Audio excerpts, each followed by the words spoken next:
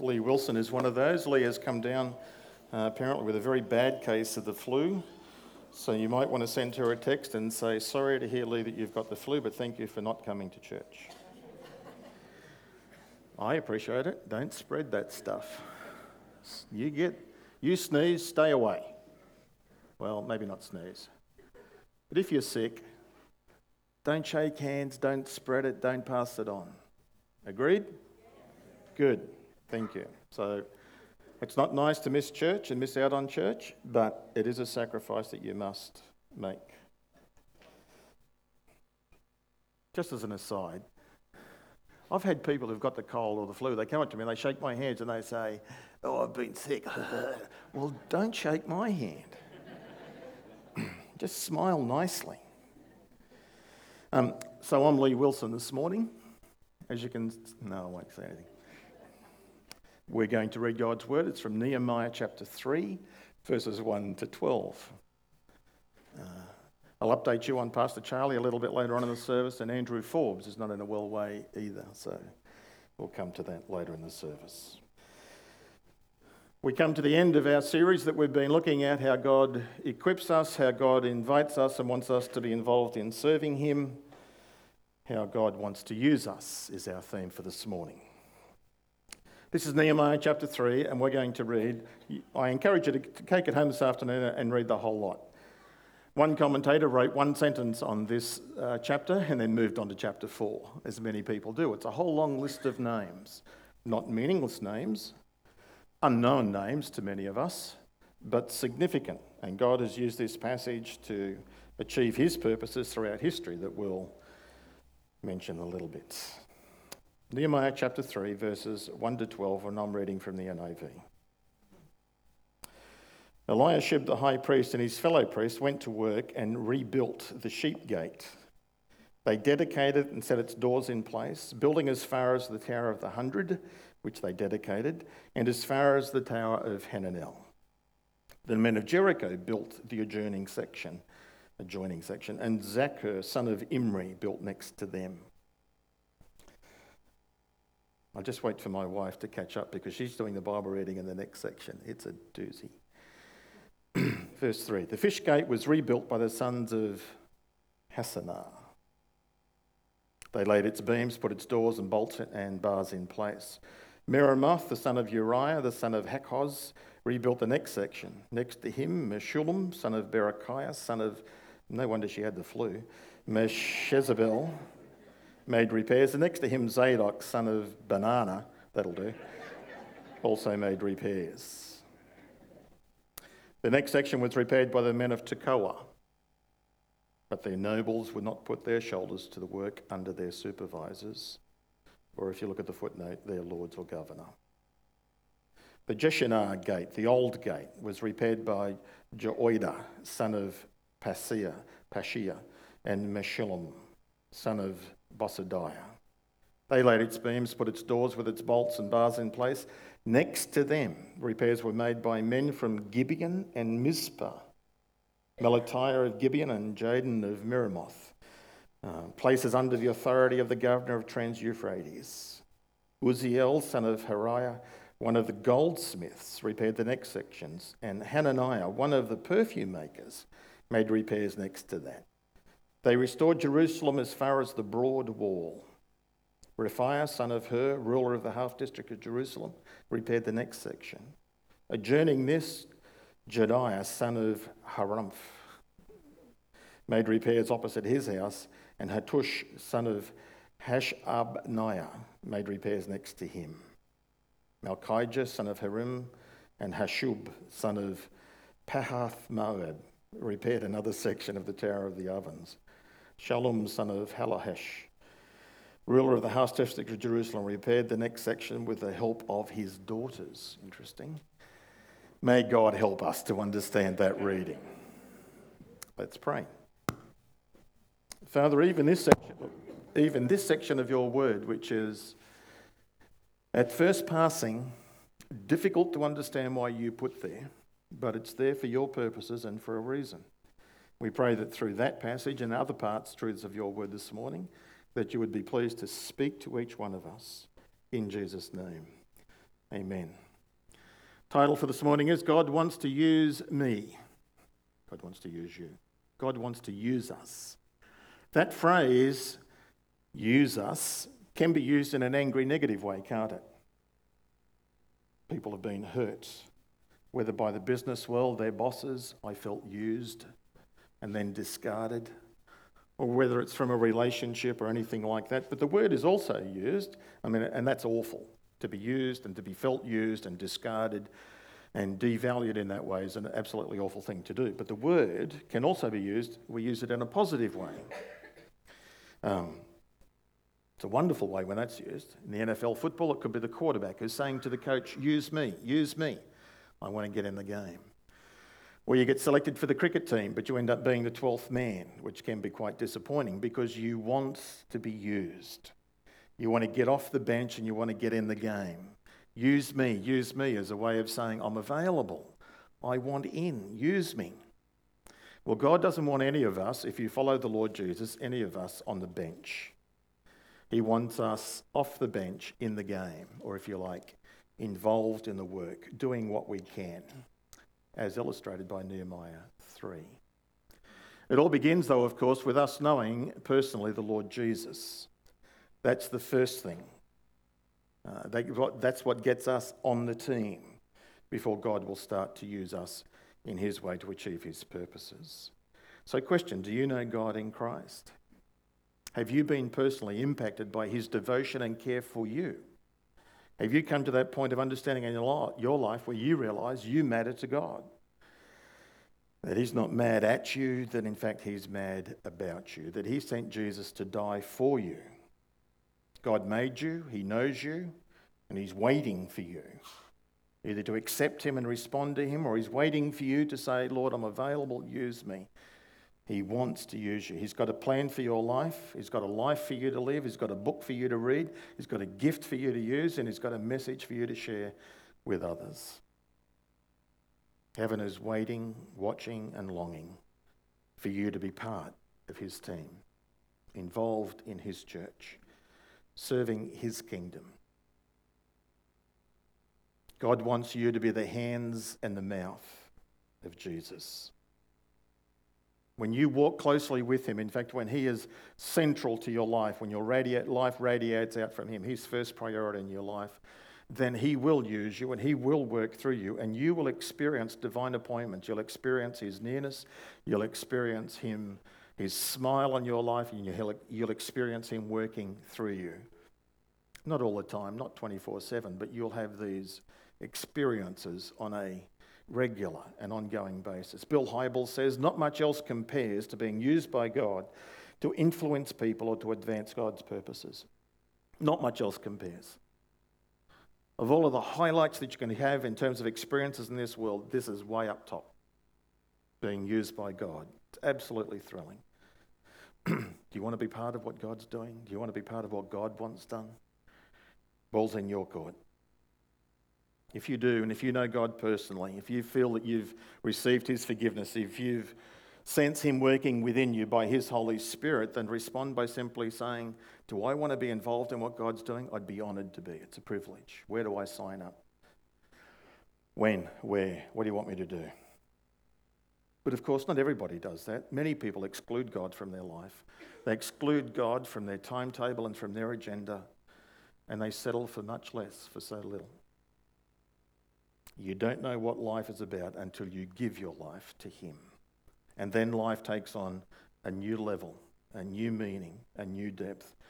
And God is keen for what is best for you. God wants you to know him and to grow in him. And that's why God wants to use you. Not in the first negative sense, but in the second sense. That he knows what a thrill it will be. He made us. He knows how we are shaped and what our purpose is, and he wants us to achieve it because he wants the best for us. Like a parent with any child, I used to say to my kids when they were at school, and my kids, fortunately, are gifted to be very bright as their mother, which is a thankful point. Not as bright as their father, much brighter than he is. I always said to my kids, we said to our kids growing up, I don't care if you're top of the class or bottom of the class, do your best. If you do your best, I'm happy, I'm satisfied. Achieve your potential. And they blew us away with what they did. And we are still amazed, aren't we, sweetheart, at how gifted our kids are. I look at Rhonda and I think, where did these kids come from? She looks at me and she says, not from you.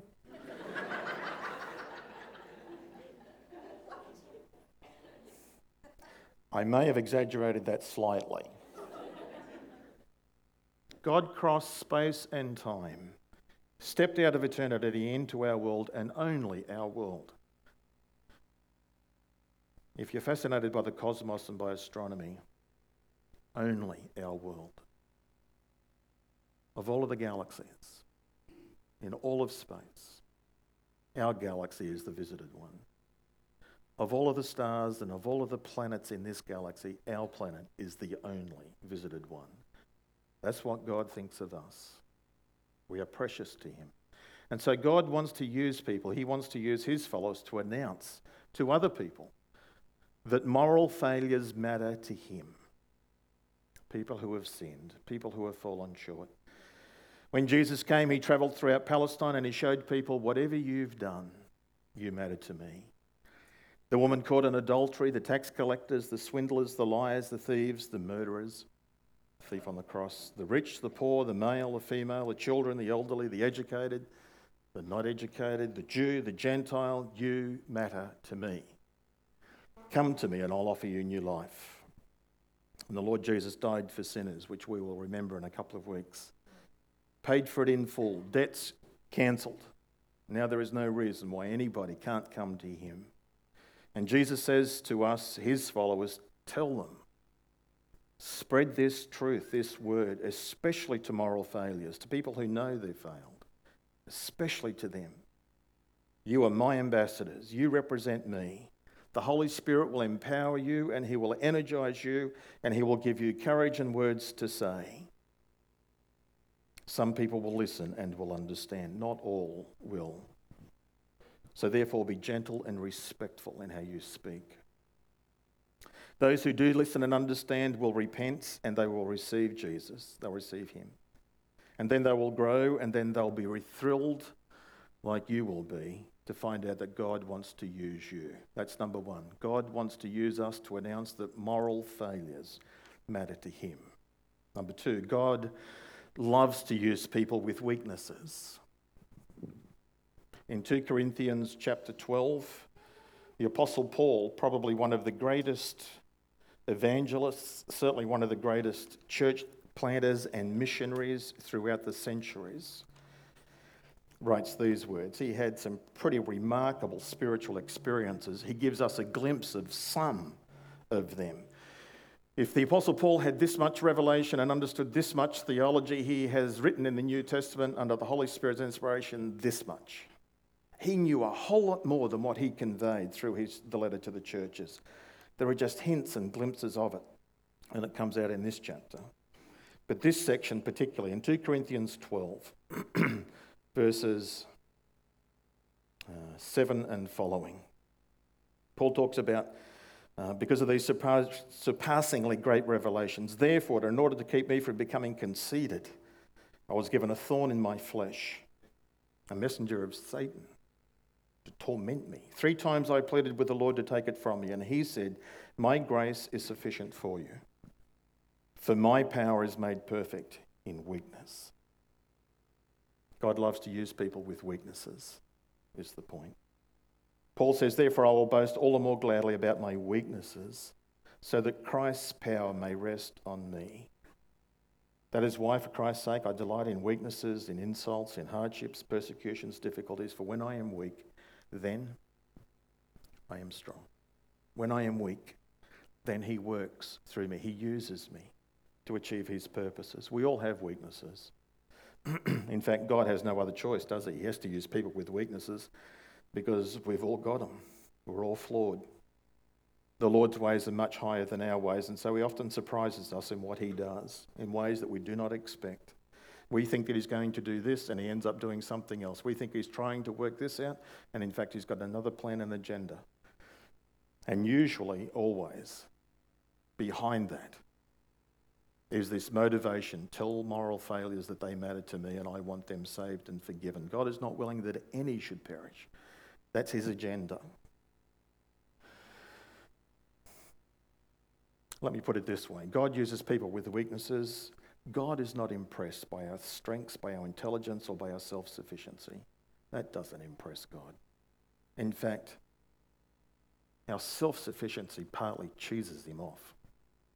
It's pride. He looks for those who are poor in spirit, who are humble. What's a weakness? Well, it's not a sin. It's not a vice. It's some inherited or unchangeable limitation that we all have. It's a handicap. Physical, mental, emotional, whatever. D.L. Moody, who was a terrific, amazing evangelist whom God used powerfully at the end of the 19th century and into the 20th century. A huge guy, had a very low intelligence, struggled with learning and reading, but powerfully used by God, and in fact became the author of books. I suspect he didn't write them. I suspect he preached them and somebody else wrote them, and he's the author of them. Charles Haddon Spurgeon, one of the greatest, if not the greatest, some would say, preacher, English preacher, suffered from chronic depression, spent 3 to 4 months of a year cooped up in southern France on holidays. Needed to do that in order to perform for the other 8 months. Could not cope. Chronic depression. You would find him on his knees, bawling his eyes out. Powerfully used by God. Joni Eareckson Tada, paraplegic, powerful. I said last week, Nick Vujicic. What a servant. Went to Kurong this week. He's got a new book out. I think it's called something like Hands and Feet for God. God's never limited by our limitations. As I said at the beginning of the service, he's taken this great treasure and he's put it in jars of clay. Reading through Acts, in Acts chapter 14, you have this wonderful story where the Apostle Paul and Silas have come to this town called Lystra and they preach. They actually perform a miracle of healing. This guy who was crippled from birth Paul looks at him, sees he has faith, and Paul says, stand up. The guy stands up. He's healed instantly. Well, the whole town, the whole city just erupts with excitement, and they end up making a statement like, the gods have come down to us. And then you've got the Apostle Paul and Silas trying to stop them. They're going to offer sacrifice and everything else. And then in verse 15, Paul eventually, tear their clothes, and they eventually say, friends, why are you doing this? We too are only human, just like you. Powerfully used by God, but don't forget, we too are only human. God did it, not us. God uses us in our weaknesses. There's a song on the radio, it's on my phone now, and it's something like, I'm only human after all. I'm only human after all. Don't put your blame on me. You know that song? You won't hear anything else through the sermon now. You'll just be playing that in your head. Weaknesses. God likes to use people with weaknesses. We qualify. Weaknesses cause us to rely on God. Weaknesses prevent arrogance in us. Weaknesses help us to identify and to feel for others. Hudson Taylor said, all God's giants were weak people. So our weakness is not an excuse. God likes to use people with weaknesses, and he likes to work powerfully through us because of that. Thirdly, God uses people who have failed in their past and who could very well be broken in the present. God uses those who have failed. Here is a list of those out of the Bible. Lot failed. Remember Lot, Abraham's nephew? Failed miserably. Compromised his life, and yet you read 2 Peter chapter 2, verses 7 to 8, it talks about him being a righteous man who was tormented in his soul and conscience day after day. You won't get that out of Genesis. But that's God's evaluation of him. Here is this dropkick who compromised and who failed and who even offered up his daughters in a terrible situation, whom God, looking into his heart, sees that he was a righteous man. A failure used by God. Jacob failed, yet God worked through him. Moses failed. At the age of 40, he commits murder, which delays God's program, I would expect, for another 40 years that he spent in the back of Midian. And then he failed when he returned because he struck the rock twice and that excluded him from entry. Moses, a failure, used by God. Jonah failed, pursued by God. David failed. Solomon failed, and yet Solomon writes Proverbs, much of it, and Ecclesiastes. Peter failed. He boasts, he brags, he denies Jesus, but is restored and he's marvellously used. The woman at the tomb failed. Mark chapter 16, the Gospel of Mark ends at verse 8. There is a shorter ending and a longer ending, but most Bible scholars think those endings are not part of the original text. Verse 8 says, "Trembling and bewildered, the women went out, Jesus having appeared to them, and said, 'Go into Galilee. There tell everybody that you have seen him,' just as he's told." It's the angel saying that to them. "Trembling and bewildered, the women went out and fled from the tomb. They said nothing to anyone because they were afraid." They failed. They didn't do what they were instructed to do till later. Paul failed. Persecuted the church, Christians, murdered them, had them killed. Terrible failure. Transformed, used by God. God transforms failures into the faithful. If you failed in your past, God can deal with it. There's no sin he can't forgive. There is only one unforgivable sin, and you don't have to worry about it. Reuben Torrey, who was a companion of D.L. Moody, whom I mentioned before, was a marvellous scholar, author, Bible teacher, lived a pretty bad life, hung around with bad people, got dramatically converted, started ministry with D.L. Moody. Became rather famous through doing that, and one day one of his past friends saw his name advertised in his local community that he was preaching. His friend wrote out a list of what they got up to when they were young people before he became a Christian, a whole long list. His friend went to him and thought that he was a hypocrite and said to him, "If you don't stop this nonsense, I'm going to give this list to the newspapers." Torrey took the list, went out in front of the audience that night, instead of preaching from the passage that he was supposed to preach, shared the list. How about that? Here are my failures. And then he preached the gospel. If God can forgive me for all the things I have done, God can forgive you. God uses failures, people who are broken.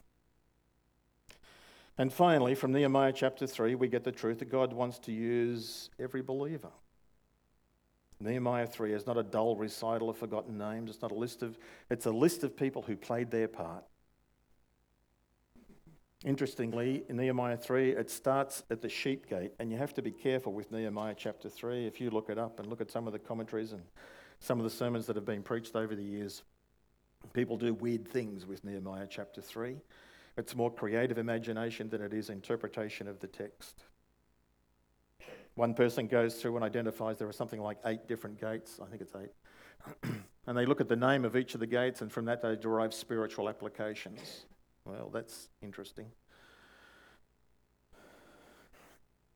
There's another phrase there which talks about they repaired it in front of their family home, in front of their families, their house. And people use that to talk, this passage is teaching us about putting family first. Charles Spurgeon, of all preachers, got to verse 8 where it says they restored Jerusalem as far as the broad wall, and he used that expression, the broad wall, to bounce off into a sermon, which is a very good sermon. Not what this means though. The broad wall is that there is to be a separation between us and the world. Very creative, very insightful, but not what the text says. So you need to be careful with this stuff. But I do think it's deliberate that the Holy Spirit puts first Eliashib the high priest and his fellow priests went to work on the sheep gate. Why is the sheep gate mentioned first? Well, you've got to be careful. But I do think it probably points to this truth. The sheep gate was the gate that took the sheep into where the temple were for sacrifices. The sheep gate is mentioned first because God is to be first in our life. They were restoring the worship and the sacrifices of God in their terminology, making God a priority. Well, that's what we need to do. When you read through the section, you'll discover that each person who was involved had a manageable section. The thing is like 4 kilometres around, something like that. It's far too much for any one person to do the whole lot. So everybody had a section that they were to work on and to work on together, these assigned tasks. Everyone was involved. 28 times in the chapter it talks about, and next to him or after him. Everybody had a part to play. That's the point. You look at who was involved. Who does Nehemiah name? Well, priests, Levites, temple servants, rulers, common people, gatekeepers, guards, farmers, goldsmiths, jewelers, perfumers, makers of perfume, merchants, women in verse 12. They didn't just make morning tea and meals, they were cutting bricks and building walls. Men far away, verses 2 and 7, from various towns who commuted in from neighbouring towns around. One guy reading this chapter realised that God does not need 1,000 masons and carpenters. Interestingly, none of them are mentioned. They were there. They would have to be there. Some skills are needed. Somebody was leading and directing and showing how to do this. You get me to build a wall like that without any instructions or assistance and direction, then it will not stand. It'll fall over. I have built a brick wall in my time. It was 3 bricks tall. As far as I know, it's still standing. I wouldn't be surprised if it wasn't. God used ordinary people, not the professionals, not the trained, people who are willing to work. That's what God looks for. People who are faithful. Get this, people who are faithful, people who are available, and people who are team players, teachable, team players. Faithful, available, teachable. F-A-T. God uses fat people. Faithful, what's the next one? Last one, teachable, team players. I won't say his name correctly, but I think it is Viggo Olsen. He was a man. Have you heard of him, Graham? How do you say his name? Viggo Olsen. He helped rebuild 10,000 homes in Bangladesh after the 1972 war on destruction. 10,000 homes he helped with others to rebuild. He derived inspiration. He said, quote, "I was struck that no expert builders were listed in the Holy Land Brigade. There were priests and priest helpers, goldsmiths, perfume makers and women, but no expert builders or carpenters were named." This chapter, this passage, he went, oh wow, God uses people with weaknesses, normal, ordinary people. Remarkable story. Or one commentator, one preacher tells the story, I'm not sure of which country, but he was amongst natives. And he was teaching them to play a game which he loved, which was croquet. You know, you have a little U-shaped thing on the lawn, and you have a ball, and you've got a mallet, and you hit the ball, and you've got to hit it through. You go around a circuit, and you get to the end, and you win. Understand? Put up your hand if you have no idea what I'm talking about. Is it croquet? Yeah. If you don't know, I won't take any more time, but come and ask me next. And the missionary, the natives were watching, the indigenous people were watching him and them play, and they were yelling and competitive, and Western people are very competitive, so it's all about winning. It's all about who's first, and if you have a chance to knock somebody out, well, you do. And so they taught these native people, the indigenous folks, they wanted to play, so they did. The whole, tribe of the village or whatever it was joined in. They showed them how to put their foot on it and how to hit it and how to aim it, and so they all did it. And the leader, the guy who was leading, eventually got to a point where he could hit his ball so hard that it would hit the opposition ball way off course, and his ball would go through and he would score. And the missionary said, that's what you should do. And he said, why? Why should I do that? You see, from the missionary's point of view, it's competitive, it's about winning. From the native indigenous guy, it's about, they're not used to competing, they're used to assisting and doing things together. So he didn't do that. He hit the ball and he went through. He ended up winning. And the missionary said, you won. And he didn't understand that. When he had finished, he went round to help the person who was last, and instructed him on how to play. And when they had all finished, when they had all got to the end, then they all started dancing around.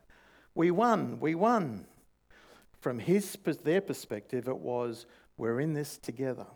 We help one another achieve the goal. It's not about you winning, it's about us winning. Get it? You ever seen geese in V formation fly? Have you ever noticed why one arm of the V is longer than the other? Do you know why that is? Because there are more geese on that side than on the other side.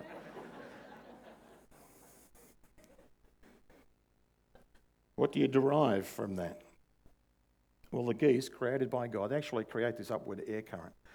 It assists them to fly. In fact, experts say, or people say, it gives them a 71% greater range than if a goose was flying by themselves. Note this, you've heard this before.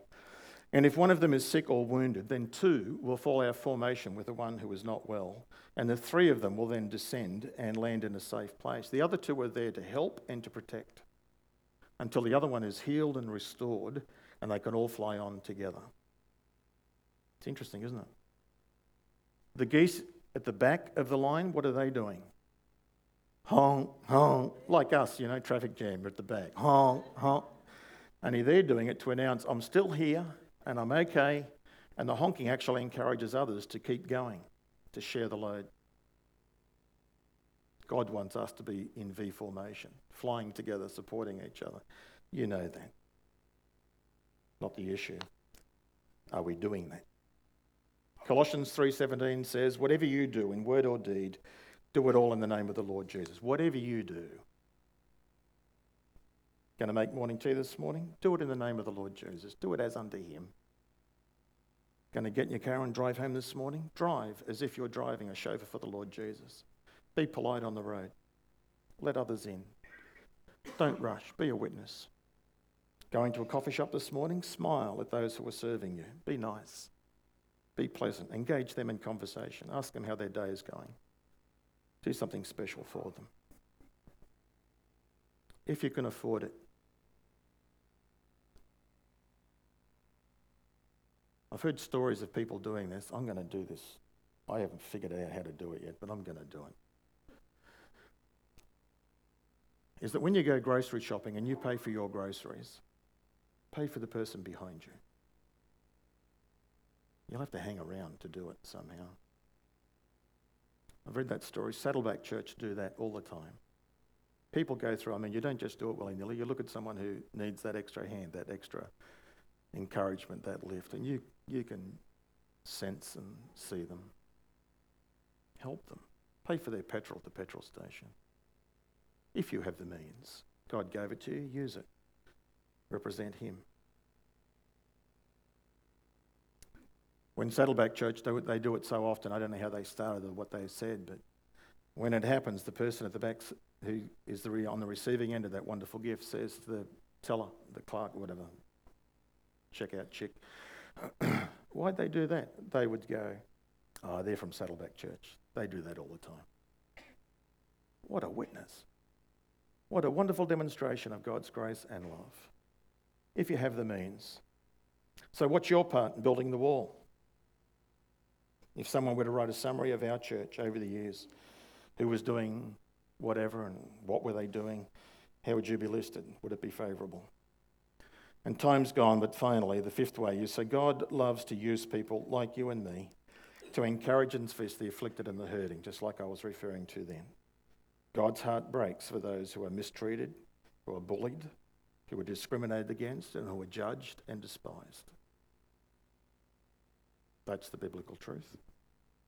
We cannot comprehend how deeply God feels for the poor and the homeless, the hungry, the handicapped and the elderly, the sick, the discriminated against, and the abused. God could have sent angels, but he made an executive decision that he wants to use us, involve us, to convince people that they matter to him. Jesus said it's more blessed to give than to receive. God wants to use you. God wants to use you to announce that moral failures matter to him. God wants to use you As a person with weakness, God loves to use people with weaknesses. Just own up.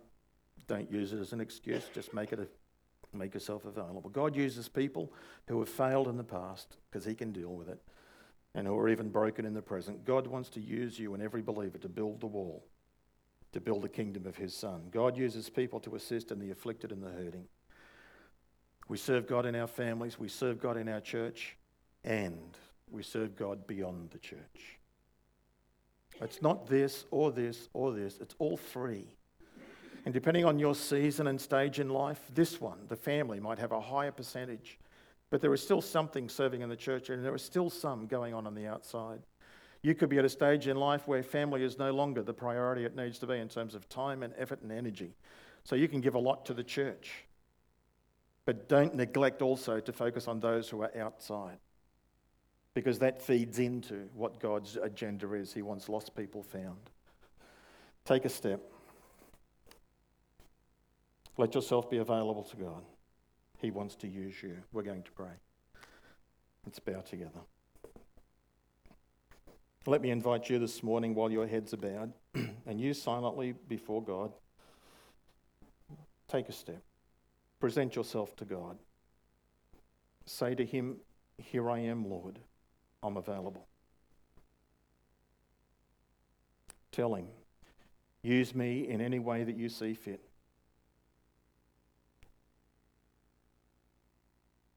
Ask him, "Direct my steps, Lord, and open my eyes to see the needs of those around me." Lord, hear the silent prayer, our silent prayer this morning, and soften our hearts and help us to hear your prompts. For Jesus' sake. Amen. Amen.